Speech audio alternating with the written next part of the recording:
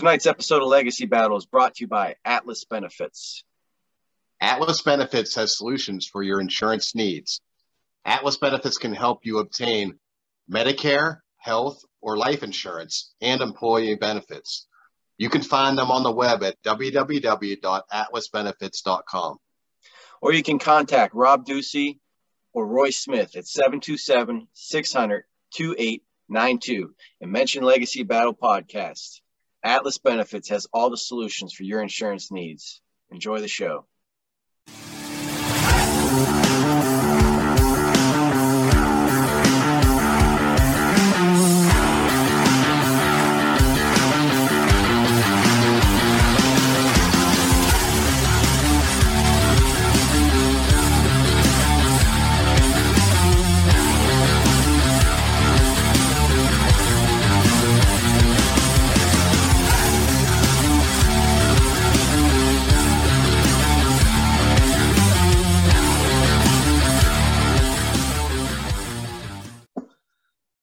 This is Legacy Battle. Make sure you hit subscribe, whatever you're listening on YouTube, iHeart, Spotify, Apple, Podnods, whatever platform you're on, hit that subscribe button.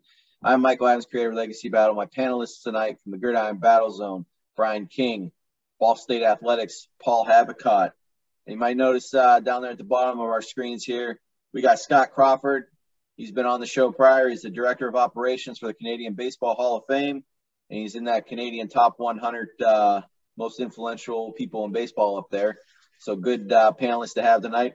Our special guests, we're joined by an 11-year MLB relief pitcher. He's with the Orioles and the Dodgers briefly, but is, of course, most known for his 9 seasons with the Minnesota Twins. He was one of the best relief men in the business. He had a standout year in 96, going 5-1 with 6 saves and a 3.01 ERA. He's got another season with 24 saves in there. And he has 3 seasons in the top 6 for appearances, so they weren't afraid to throw him out there on the mound.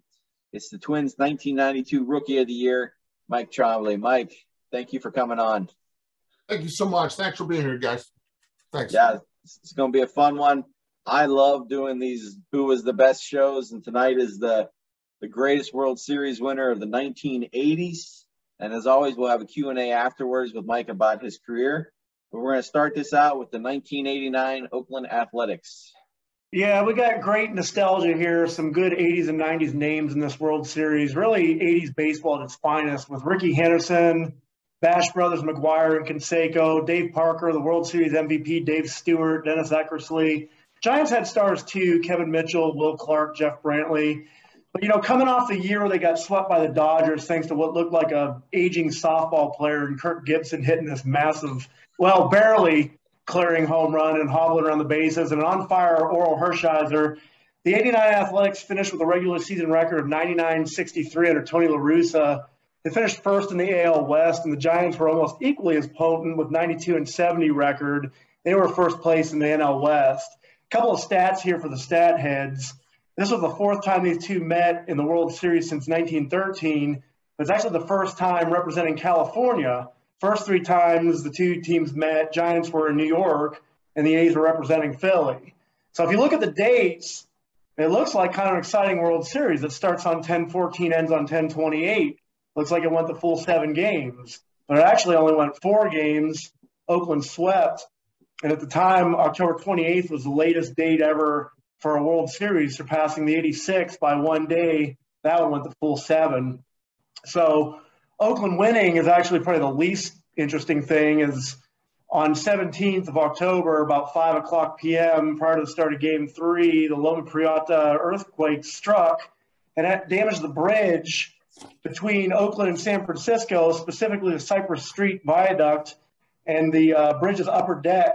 Candlestick Park in San Francisco suffered a little bit of damage to the upper deck as pieces of concrete fell from the baffle at the top of the stadium, and the power was knocked out, so the game got postponed out of concerns for safety.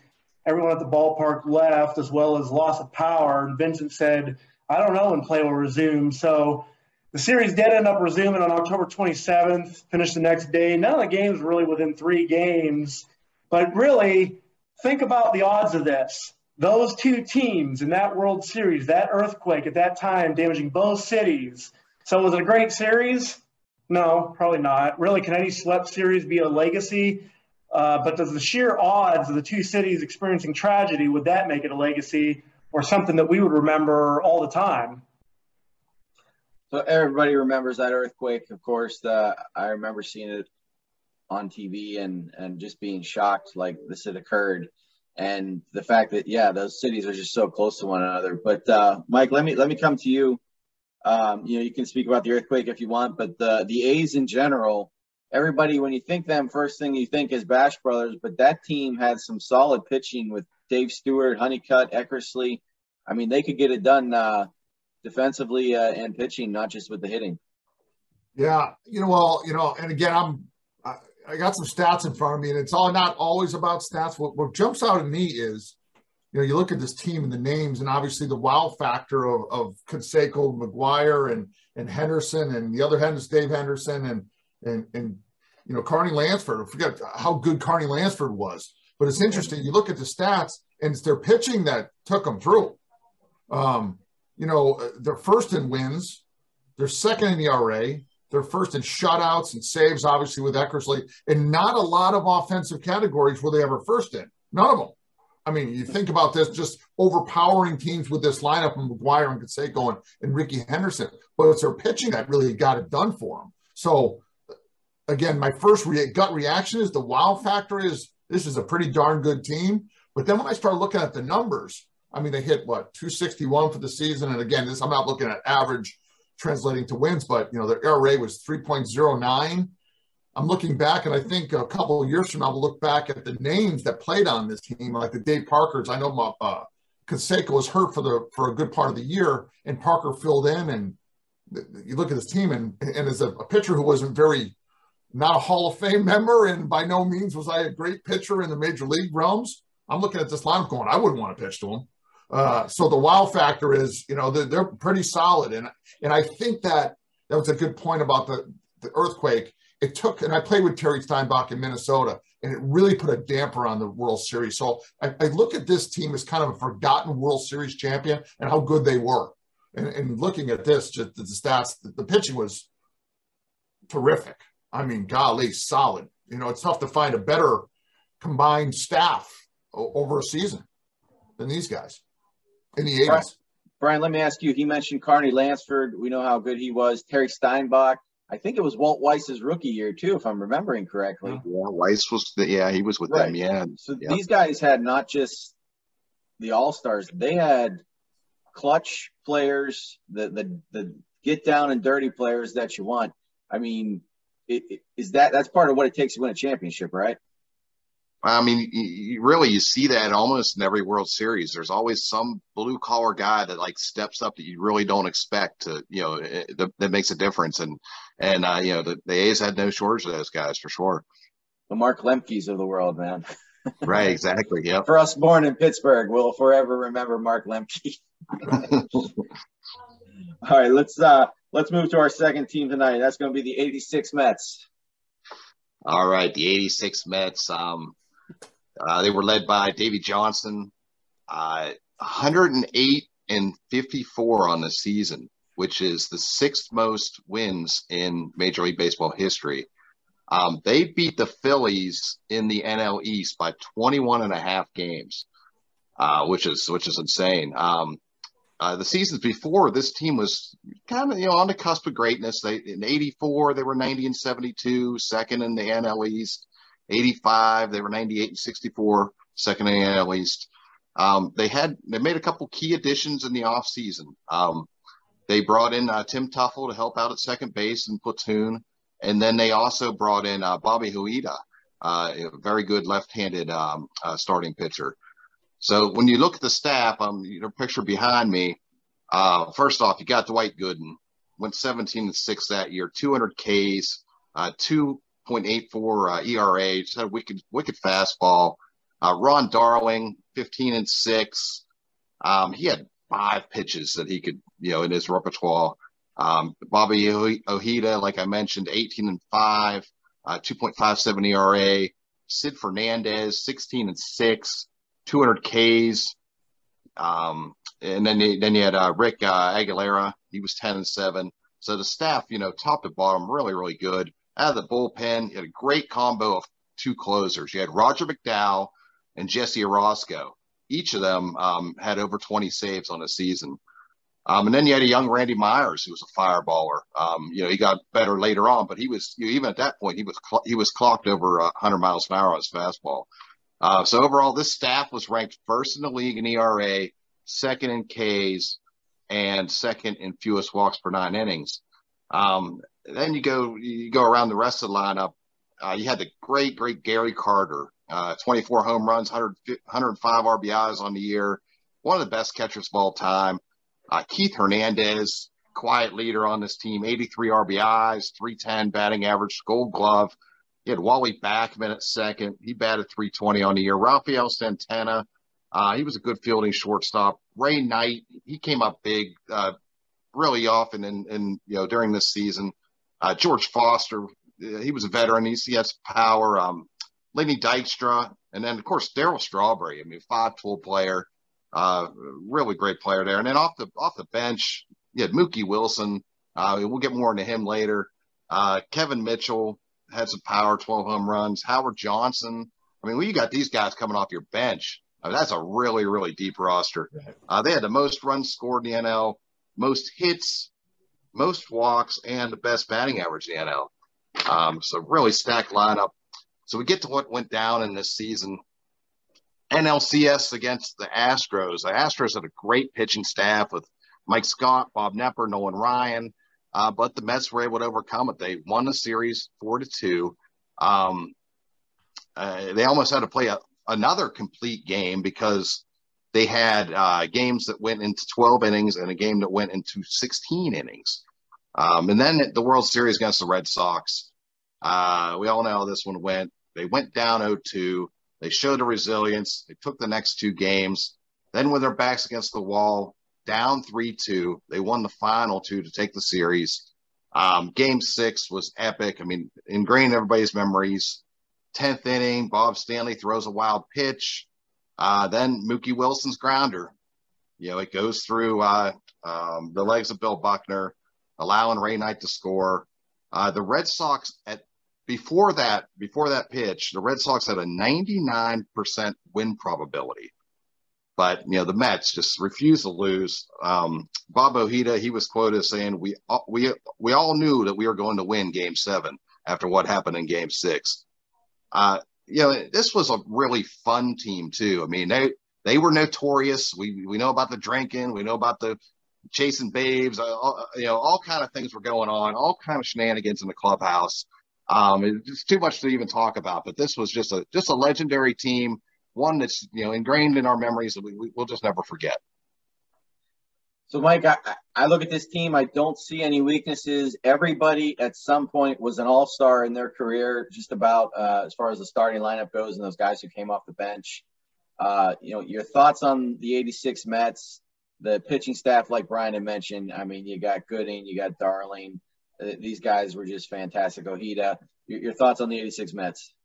Well, you look at 108 wins, and they were beating some people up pretty good during the season. But I remember that, and again, I came from Red Sox country, so this is not a fun thing to talk about. I'm from Massachusetts, so it's rough. But, like you said, the Mets, on paper, you're looking at these things and say, of course they won the World Series. Look at the lineup. But I remember this postseason, and in my opinion, one of the top postseasons in history, maybe 1991. But what they had to do to get to the World Series, what they had to do to win the World Series, whether the Red Sox lost or the Mets won, it was just incredible what they did. And you look at the stats. Just looking at the team stats, what they hit in the home runs and stuff like that, they weren't overpowering. They weren't knocking the ball out of the ballpark all the time. And, but with Hernandez and Strawberry and Carter and Knight and Dykstra and Backman, it just goes on. And then you got Kevin Mitchell, who wasn't the quite Kevin Mitchell that he became, but the George Fosters, the Kevin Mitchells, the Mookie Wilsons, the Tuffles, the Danny Heaps. Really solid team. And you add in Sid Fernandez and Rick Aguilera as really good starters. Like you mentioned, the two closers, they had everything you needed in a team. Other than that 6th game, I think that actually hurt the Mets, what we're talking about today. I think if they had gone out and won the World Series in 5 games or something like that, we'd be looking at the Mets completely different. Because they stumbled a little bit and had a little tough time through the playoffs, which they got it done, give them a lot of credit. They kind of, I think, went down a rung or two in people's minds about how good they were. But this was a solid team. I mean, this is a team that you don't want to play. So, Scott, let me ask you, we mentioned the Buckner play. Does that make it maybe feel more like this was a team of destiny? And especially since the fact that they only got one World Series with those people on their teams. I find that shocking.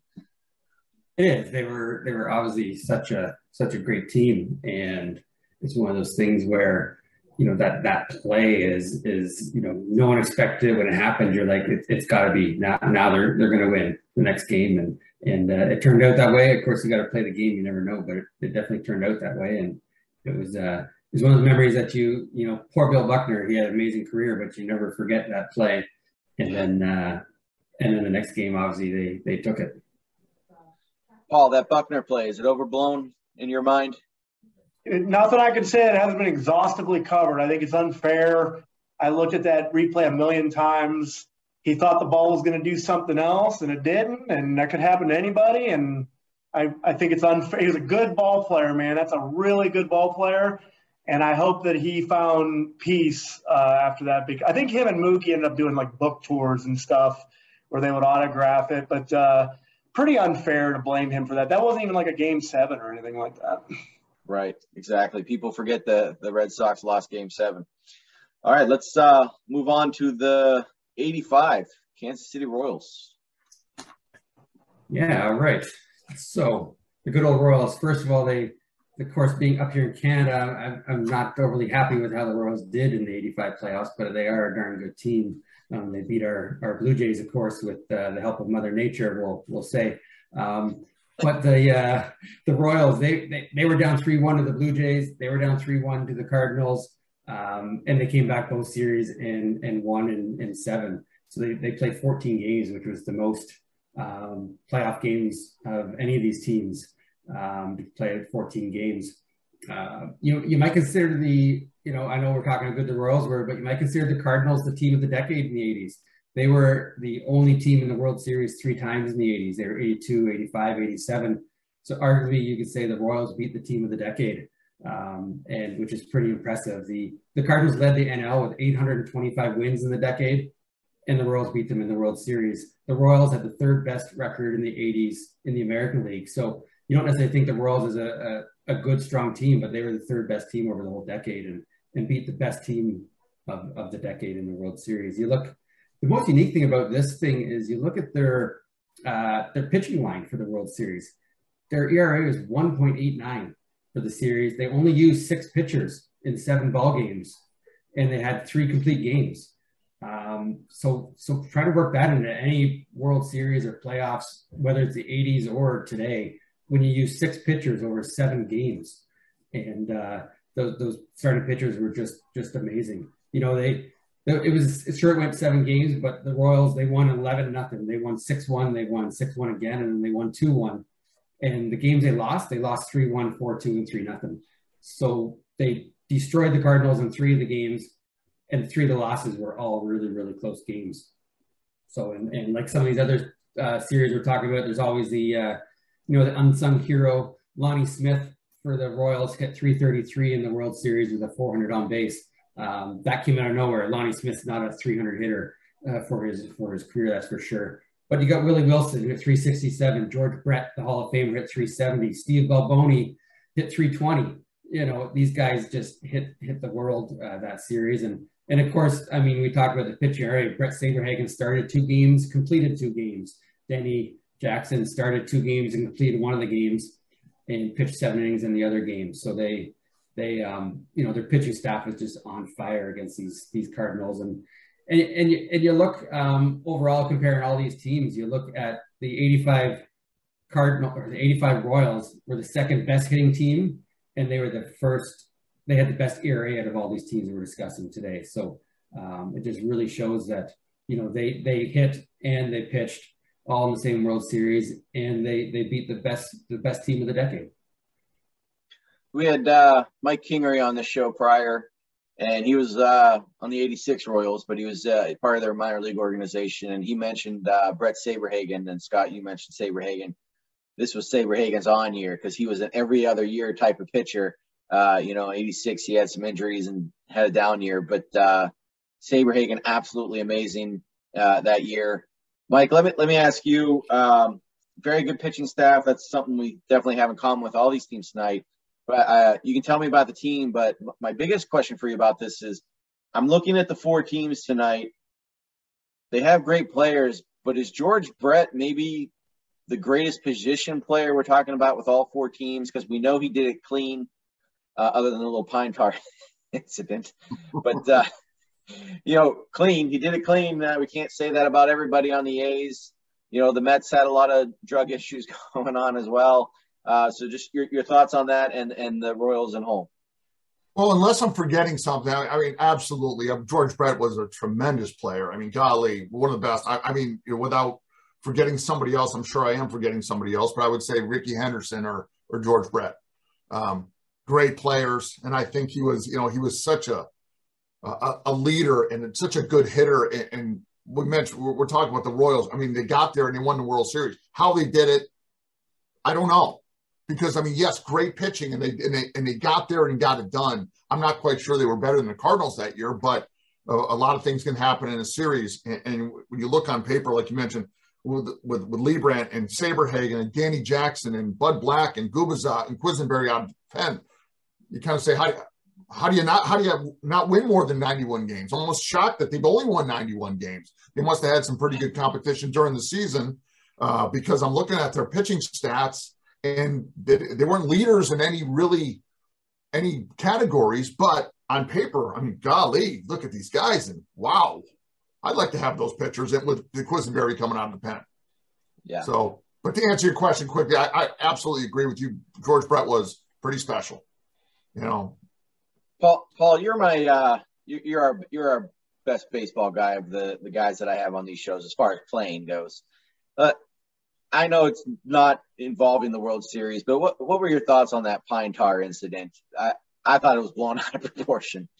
Well, I'd have to go to somebody who could tell me what advantage that gives you to hit the ball better. I mean, it's, what that rule that, there's got to be a rule in place, I guess, for it. But if you have it a little higher, wasn't that the deal, right? It was a little too high on there. So what does that make it so that you can hit better? I've asked that before. I haven't thought about this in years, though, because I remember seeing when I was a young boy that dude lose his shit over that. But I asked over and over again, and I've never gotten a good answer. And I'm happy to have somebody educate me, because maybe I'm wrong.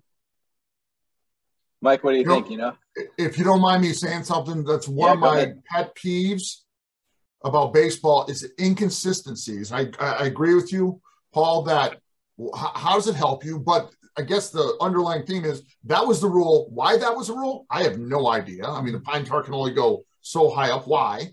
But if you're going to make that rule, you better make sure every single guy that comes to the plate does that. And I don't think, I know Billy Barton called him on it.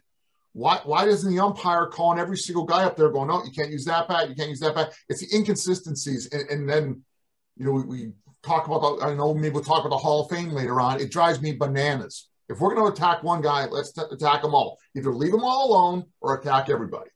So I agree with you. It's crazy. What the hell does that have to do with me throwing a pitch and guy knocking out of the park because there's pine tar in the bat?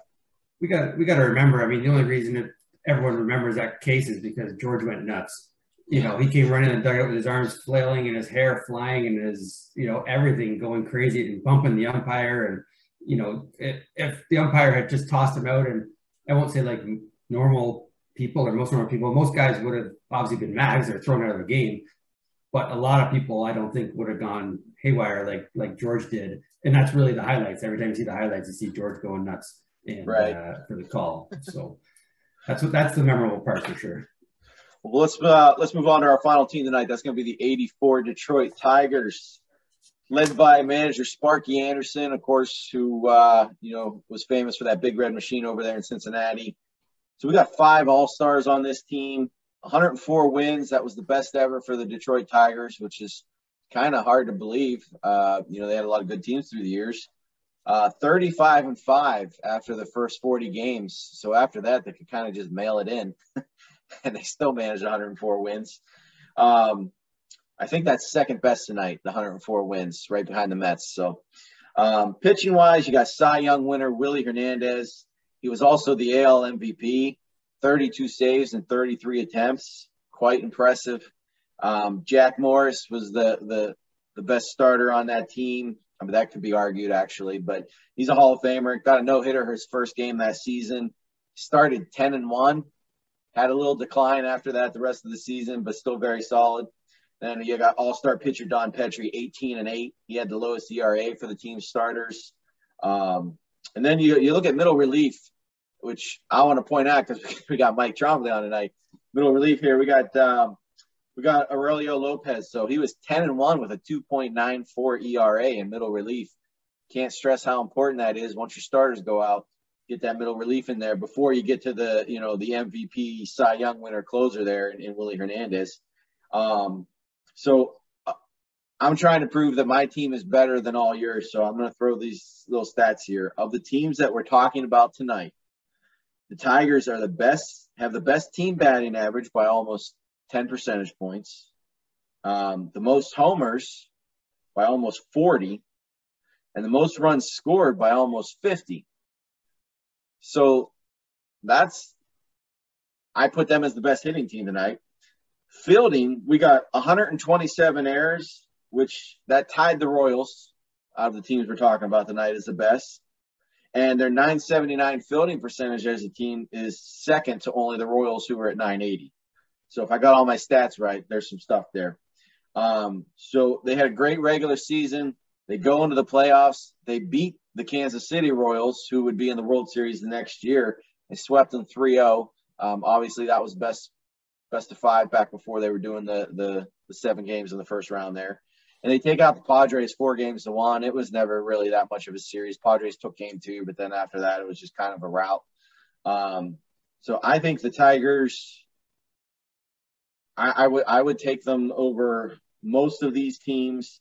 There was just stars all around the field, much like the Mets had stars all around. But you got Alan Trammell, Lou Whitaker, Chet Lemon was an all-star that year, Darrell Evans, great DH, Lance Parrish behind the plate, all-star catcher, and Kirk Gibson. I mean, he came up a little bit earlier when he was with the Dodgers. He's famous for that home run, but he was a much better player when he was with Detroit than he was when his body was broken down there with the Dodgers. And then, gosh, when he got to the Pirates in the 90s, the guy could barely walk. But hats off to him. He kept going. But I would take the Tigers over all of them. So, Mike, your thoughts on the Tigers? As mentioned, all-stars all around, Hall of Fame manager, Sparky Anderson. What are your thoughts on this team? Well, the more you look at the Tigers that year, the more I've become a believer. I mean, golly, they're solid. I mean, you talk about, Trammell Hall of Famer, Whitaker's probably going to be a Hall of Famer. Gibson. He's in. Whitaker's in. Whitaker's in? No, he's not. No, I thought he got in on the Veterans Committee. No? No, I don't think so. No. All right, never mind then. Not sure. So anyway, like you said, Gibson, I'm looking at the stats of Chet Lemon, solid, Darrell Evans, and then the pitching, Morris Petrie had great years. I mean, the amazing part is the middle reliever. This kind of hits home for me. How do you Aurelio Lopez, 10-1, how do you pitch 137 innings and not start a game? Yeah. It's incredible. So, the more you look at this, and I guess what we're talking about today is the best team. I mean, God, the more I'm looking at this is a team. This is every part of it, from the starting pitching to Willie Hernandez, is one of the best seasons ever by a closer. And they were solid throughout. If you kind of want to punch holes before you look at the stats, saying, well, they're good hitters, but they're not great hitters. But like you said, they have 271 as a team. They scored a ton of runs. I know, pitching in Old Tiger Stadium was not, you don't have to hit it very far to get it out of there, but you got to pitch in there too. So it's, like I said, the more you look at it, then the more impressive they become. And I'm a big fan of this team. Yeah. And then you guys are correct. I apologize. Whitaker is not in the Hall of Fame. Looks like in 2020, the Modern Baseball Era Committee had him on the ballot and he fell short. So my bad on that right there. That's a shame. Right. he should be in the Hall of Fame. I mean, gosh, rookie of the year, 5 All-Stars. I think he's got Gold Gloves. That's crazy. Yeah. Ridiculous. We've had prior shows where we talk about how are these guys not getting Hall of Fame. So, but Brian, Detroit Tigers, your quick thoughts on them. I mean, Kirk Gibson, he's famous for the home run like we talked about, but Kirk Gibson was he could be up there possibly in Hall of Fame balloting, but he's not. Yeah, well, I mean, what really jumps out at me at this, for this team is you mentioned it, Whitaker and Trammell at second base and short. I mean, that was really, really solid for a very long time. And I don't recall the stats off the top of my head, but I think that was like one of the top ever, double play combinations, in the history of baseball. So that jumps out to me, right? Very strong, right down the middle. Well, before we move into our vote, shout out to the 88 Dodgers who almost made the show tonight, but they were replaced kind of there at the last minute. So, and then I know that Mike, you wanted to throw a team in there you thought should have been on tonight's list. Cardinals. There you go. And as Scott mentioned earlier, he thinks they were the team of the decade. So let's move into our vote tonight. Cannot vote for your own. Paul, you're up first. Man, it's close. I'll do the Mets. I'd love to see him play my represented A's. I wish that could happen, but I'll do the Mets. Okay. Brian. Well, yeah, I mean, 88, it almost did happen, but the Mets ran into the red hot Dodgers there. But yeah, I'm going to go with the A's on this one. I mean, that team was just, I mean, the Bash brothers, and then as Mike said, the pitching staff, and then I think maybe the most important part of that team was Ricky Henderson. I mean, the greatest leadoff hitter of all time. So yeah, I'm going to go with that. Scott? Well, I might have to go with the not the team I sort of argued for, but I guess the '84 Tigers. Like you said, the guys up the middle of the diamond's the important one, right? And they had the guys up the middle with Whitaker and Trammell and center field and catcher, and I can't remember their names, but those guys and some great pitching. So we'll go with the '84 Tigers, '84 World Series Tigers. So I listened to your guys tonight, and I was beforehand on teetering between the A's and the Mets. The A's were my favorite team growing up, even though I lived in Pittsburgh. But gosh, I don't know if they did it clean. I kind of assume they don't because of what we found out in later years, and that bugs me. That bugs me a lot. So I think I'm giving my vote to the Mets because of that. Mike, let's go to you. Who are you voting for? When you first asked me to come on here today and knew what we were talking about, and I was thinking, what's my gut reaction? And I would have said Mets or A's. Then as I started looking at the stats and really what I'm going with Tigers. And I'm going with Tigers because maybe partly because I'm a Red Sox fan, don't want to believe the Mets actually won the World Series. I blame Calvin Schiraldi. I don't blame Bill Buckner. I blame Calvin Schiraldi for that one. 0-2 on one guy and 1-2 on two other guys. You can't get it done. They should have won. But I'm going with the Tigers only because I think about a team, and they were a team. They had Trammell and Whitaker up the middle and everything you wanted in a team, and closers and starters, and they rolled through it. So I'm going with the Tigers, 84. All right, so that's 2 votes for the Tigers, 2 for the Mets, and 1 for the A's. So when we have a tie, the tiebreaker goes to the special guest vote. He voted for the Tigers, so I'll change my vote. Yeah. Greatest World Series winner of the 80s legacy battles. We've got the 1984 Detroit Tigers. Let's move into our Q&A here tonight for Mike. I got the win. It's been a long time since I won a show. Didn't you tell me to vote for him? I haven't won a show in a long time, so it's good. All right, so let me ask you here. As a reliever, what are your thoughts on today's game with the 5th starter a lot of times now being full of relief pitchers. They call them an opener, and then they just bring in relievers all the way through. And how do you think you would have adjusted to having to be an opener? Golly, that's a tough one because it's tough to watch baseball in that respect. I'm not a fan of. I used to. I mean, I'm a baseball purist guy. I love to see the starter go deep into the game, and it's getting shorter and shorter every starter. Yeah. I'm not quite sure how I like that. How I perform. I mean, I guess if you got to do what you got to do, I think I get used to it. I joke that when I was early in my career, I was a starter, but I was more of a short starter because I pitched so damn bad. So they made me a reliever. But it was just, the way the game's going. I think you see in the playoffs, hey, I'm from whatever gets the hitters out and whatever works, I'm okay with. And every team's different. So for a hitter to see the pitcher less and less makes it tougher on the hitter. So I see how it's going. I think that's the way of the future. And also these pitchers are 100% every single pitch. They can't pitch. They can't throw 120 pitches like they used to. Right. So, Scott. Yeah, I got a bunch of questions. We'll just go one. We'll just give you one right now. 96 was your best season, correct? I would say my best season was 98. Okay. Yeah. What made it click? What made it your best season? Like, what worked for you that year that didn't work other years? Honestly, it was the split finger fastball, my forkball. When I came up with the Twins, I never a hard thrower. I was a pretty hard thrower in the minor leagues and came up. But over the years, my fastball was going down and down. I was not a hard thrower, but I always had good breaking stuff. And I had a real good slider when I first came up. But just like a lot of young pitchers, they got through the league the first, second time.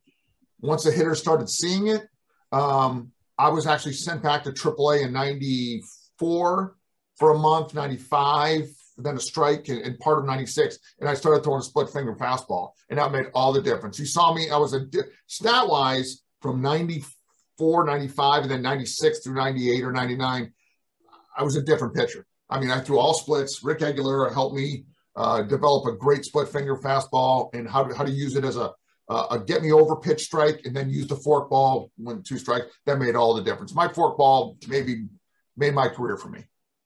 So, Brian.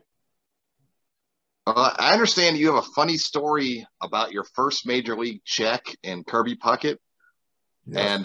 And can you tell us that story, and can you tell us what it was like to play with Kirby? Yeah, well, that's a good story. He was one of those guys where I'm very fortunate to play with him, to got to know him, and he was a funny guy. He was just good for Major League Baseball. He was good with opposing fans that got on him. He just had this wit about him that made you love him. But Kirby Puckett, great story. So 1992, and again, I'm a kid from Western Massachusetts. Never thought I was going to play one day of professional baseball. So I get called up in 92, and I'm walking on eggshells because I'm scared to death.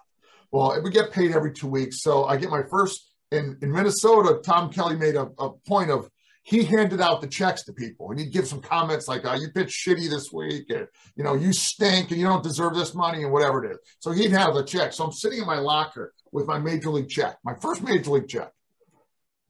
And Puckett comes over, and for a slight moment, he looked at me, he goes, "First big league check, huh?" And I said, "Yeah." And I was very proud of myself. I was happy. I was like, "Oh, this is all the money in the world to me right now." And I was almost, for a slight second, I'm like, "Hey, that was pretty cool of him, man. Come over and acknowledge." And so he looked at me, he says, "Mike, never forget this moment. This is a big moment right here." I'm like, "That's pretty cool, Puck." Well, he takes out a wad of money about this big and says, "You want me to cash it for you?" And I go, "Son of a..." But that was Puck. That was just way of him acknowledging my first check. I mean, paying attention to Mike Trombley was such a kick for me, but then to rib me a little bit was just solid. So he was a really, really good guy. Very fortunate. We lost him way too early, but he was a good man for baseball. Yeah, we did lose him too early. That was a shame. Paul. Yeah, my first question is more of a technical one. To piggyback off what Scott was saying, I read about your split finger. I read that you went to the minors, and it was kind of like something you developed to give you a leg up. So that's my question. Did that come about on your own, or did you get advice to develop that pitch? And then did that end up being your go-to, your most comfortable pitch? Well, interesting story. When I was I threw a split in college a little bit and fooled around with it. I didn't know how to pitch. I was just kind of fooling around with different pitches, a slider, a curveball, a two-seamer, four-seamer, all this stuff, a cutter. So I threw a split a little bit in college and abandoned it because I was roommates with Denny Nagel in the minors. And I saw how effective his changeup was. I'm like, you got to teach me that. So I started throwing a changeup. So I was throwing fastball, slider, changeup. And then, over the years, it worked for a little while, like I said earlier in my career, but then I started getting banged around a little bit, sent down the minors, and I had to reinvent myself. So I thought to myself, hey, what if I go back to the split, make my slider into more of a curveball, because my split and my slider were the same speed. So I slowed up my slider, made it more of a slurve, and threw the split. And like I said, Aguilera helped me a lot, and there's no question. It was my go-to pitch. If it was up to me, I'd never throw another pitch other than the split. And listen, I was not the best pitcher in the world, and I'm a pretty humble guy. But there were times where I'm on the mound and when the split worked, they couldn't hit it. And I'm talking about, I remember pitch facing Will Clark and Pudge Rodriguez and guys like that. And Mike Trombley thinks they can't hit it. Split's pretty damn good pitch. You know what I mean? It was working, it's good. When it's not working, not so good. But when it was absolutely my go-to pitch. Do you think that prolonged your career? It made my career. It didn't prolong it. It actually ended it quicker. But put this way, if I didn't throw a split, I'd be home quicker. So it made me be successful in the big leagues, but it didn't hurt my arm. It just took so much off my fastball that I got to 34 years old and I couldn't throw a fastball hard enough to keep everybody off the plate. So it kind of did damage to my fastball, miles per hour. So if that makes sense. So. Yeah, Mike, you were traded, or no, the question later. More current question for you. The rules they're talking about putting in soon this year, next year, the bigger bases, the pitch clock, maybe even robot umps. They all seem to be against the pitcher. Those things, or the what do you think about the bigger bases, pitch clock, robot umps, any of those topics? I don't think the bigger bases are that bad of an idea. I think that's I'm not quite sure about the security of the game and why that's being put in there, but I'm not against that. I do think the game is too slow. I think it's too boring. But I think it's a contrasting argument that we're trying to make the game quicker. We're going to have a pitch clock, but we can review more calls. I don't understand. And so if the argument is we want to get the calls right, I say this all the time in football. If you want to get the calls right, let's review every damn call. But do we want to get them right or we want to get the game faster? So in baseball, it's this, back and forth stuff that I'm not quite sure where they are, because if someone put a pitch clock on me and I'm going to use an example of pitching a Nomar Garcia Party, get up there and do his batting glove thing and take forever to get in the box. What happens is there's a pitch clock. And so I got to throw a pitch in a certain amount of time, but a bug goes in the hitter's eye. So what happens? Can he step out? Can he not step out? I mean, the pitch clock is going. I got to throw a pitch, but he's not ready. So there's going to be, I don't know if they'll ever implement that, because there's so many ways around that. You're just making a way to beat the system. So I'm not quite sure how I feel about that. I do know that the game is a little slow, but there's so much money involved, and every kid who's taking lessons now as we speak with their instructor is looking for that big pile of gold for playing baseball, and they'll do anything and everything to take a few more seconds to get in the box or throw the pitch. There's too much thinking going on, which is, I think, a bad thing. So I don't know if it answered your question, but I'm not a big fan of some of the rule changes that are coming. So it's good. That's good. Thanks, Brian. Well, I mean, you were considered, one of the better setup men during your time. But what is the mindset for a setup man, and how does it differ from a starter's or a closer's mindset? I wasn't happy about going to the bullpen when I first did, but I was much more suited to go to the bullpen. And what I liked is every single game, I could go to the ballpark and have a chance to pitch. And I took great pride in my arm. Still to this day, I'm going to knock on wood, my arm never hurt a day in my life. So as long as I could, not tired arm or something like that, I could go to the ballpark and be part of that. And once I became more of an established setup man, I knew that when the game was close and we had a chance to win, that I was going to get a phone call down in the bullpen. I liked that a lot. So swallow my pride, realizing, geez, I'm really not suited to be a starter, or didn't throw hard enough to be a closer. I really, grasp the idea that, hey, this is my role. This is what I'm good at. And I think I can help the team. And, but going to the ballpark every day, knowing I had a chance to pitch was a terrific thing. As a starter, you go out and pitch one bad day, you got to wait 4 more days to prove yourself. You can't really rest too much on the good and the bad of being a reliever. So, Paul. I was looking at your rosters that you played for, and I think it was the Twins. A name from my younger days stood out to me, Scott Erickson. When I was younger, he was like one of the first guys that got media attention for, I think, there's some licorice involved, Black Sox. Was he the looniest? Did you have some loony habits or superstitions, or was he kind of blown out of proportion and you have another name you're thinking of? Well, according to me, I don't think I'm wacky. I'm about the most straight-laced guy. Wilbraham, Mass, went to Duke University. Golly, you couldn't get any more boring than me. Scotty Erickson, I will tell you this. He was Superman. He was chiseled out of stone, a good-looking guy who had the blinders on. I mean, he was filthy. I mean, he was, you talk about Rivera throwing one pitch. He could go in there with one pitch. That slider, that sinking fastball his just went wham. It was incredible. He had some arm trouble, but he was a big, strong guy. But I remember, he had a deal, I think with Adidas or Nike, but he blacked out his shoes. So Nike said, listen, I'm not going to give you free cleats when the people on TV can't see the swoosh or what the hell kind of spikes you're wearing. So he had to keep part of it, the back of his cleat, white, so the people on TV could tell what kind of spikes he was wearing. So, yes, he was a little different, but he was not by any means. There were some wackier people out there. Turk Wendell's a good buddy of mine, and he was through the roof wacky. We have Marty Cordova on the show. Did he have any superstitions? He didn't like losing at cards. He'd bitch about losing at cards all the time. No, I'll tell you, Marty and I were really close, and he was one of the funniest guys I've been around. I'll tell you a quick story. This is kind of a cute story. So with the Twins, and I don't want to go on and on, guys. Just cut me off. It's fine. No.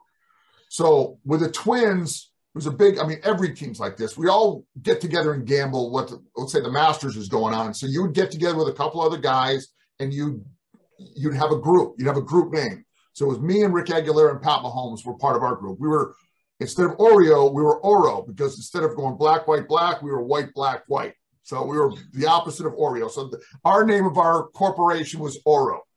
Okay. Well, Marty Cordova and Scott Stahoviak and Rich Becker had a corporation that they bet, Kentucky Derby or the March Madness, they bet together. So Tom Kelly was walking around a locker room one time, asked Marty Cordova, he said, hey, have you thought of a name for your corporation with Stahoviak and Becker?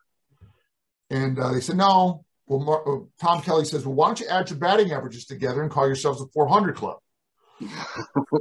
So Marty Cordova said to Tom Kelly, why don't you jump in with us? We'll be the 500 Club. He was just a funny guy. Just shooting down people, quick-witted, good player. And again, talk about a guy chiseled out of stone. That was Marty Cordova. Just a solid guy. Good teammate. Very good teammate. So we'll get you out here with this tonight. I'll kind of move it into a two-parter here, but so 99, you filled in the closer role there. You picked up 24 saves. Maybe tell me about that year a little bit, but then also, I just wanted to know your thoughts on this. Is the All-Star game and middle relievers, other than was it Reminger with the Braves? I think it was. I don't ever remember them putting in middle relievers. Do you have any idea why that is, and do you think that they should be in there? Absolutely be in there. I thank Mariano Rivera, because when he was the middle reliever, when he was the setup man for Wetland, he got all this attention. And listen, like I said, I don't need any pats on the back, but I still to this day think I should have been in the 99 All-Star game. I think I started that year. It was either 98 or 99.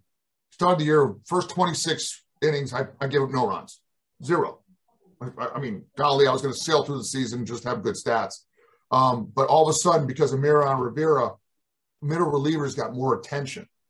And then he became the closer. But I think absolutely the All-Star game was a player's a player, and a DH does his role. The middle reliever does his role.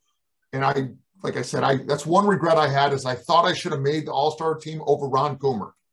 They had to take somebody from every team, and they took Ron Coomer because they needed another hitter and not another pitcher. That's one of my regrets. I would have liked to said, hey, when I'm on your show today going all-star Mike Trombley. Sounds better than so middle reliever Mike Trombley. So what the hell? Can't have everything. Fair enough. Well, I'll remind everybody, hit subscribe on whatever you're listening on. We want to thank Mike Trombley for coming on tonight. Thank you so much, Mike. Honored to have you here. Awesome, guys. Thanks. Awesome. So everybody, thank you for watching. Make sure you hit that subscribe button, like I said, and we'll see you next time. Have a good night.